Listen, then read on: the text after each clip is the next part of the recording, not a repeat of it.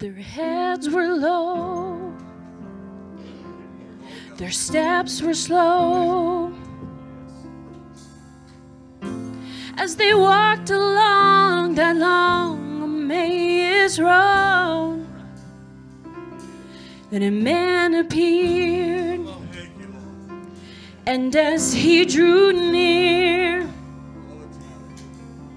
he said, "Why are you so sad? Are things really that bad?" They said, "Sir, have you not heard? You must be a stranger in this town, for the one who came in the Father's name, he has been cut down. They've laid his body in the ground." As they walked and talked, he began to explain about this Jesus and why he came. He opened the scriptures and began to teach. The preacher of preachers, he began to preach. In the wilderness, the children had nothing there to eat, but manna from heaven fell down at their feet when they were dry and thirsty in a foreign land. Living water came forth out of a rock in the sand. When the 3 Hebrew children were thrown in the flames, a 4th man appeared, they even called him by name. The man of the water, the man, they're all the same. And if you're still confused, I'll just say it real plain. It was me.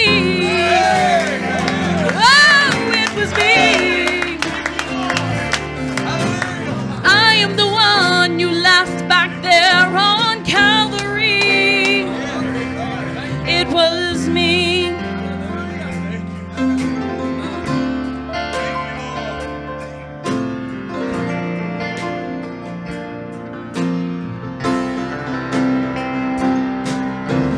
Who do you think hung the stars in the sky? Who do you think made the day and the night? Who made the flowers? Who made the trees? Who made the sun and the moon and the seas? Tell me, who gives life to all who believe? Who do you think made the blind to see?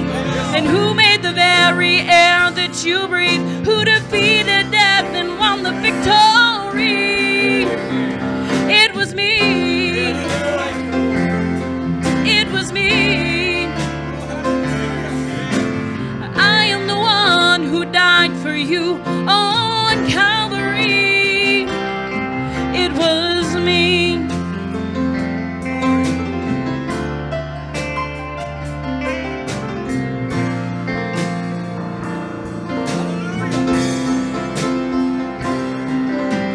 Who do you think was the voice in the tree? Who do you think told the prophet to speak? Who created squirrels and made the storms to cease? And who drove Hattie's boys right down to their knees? Tell me, who do you think brought you here today?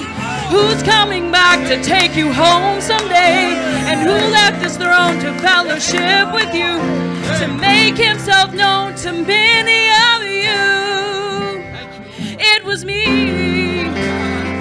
Oh, it was me. I am the one who died for you. Oh,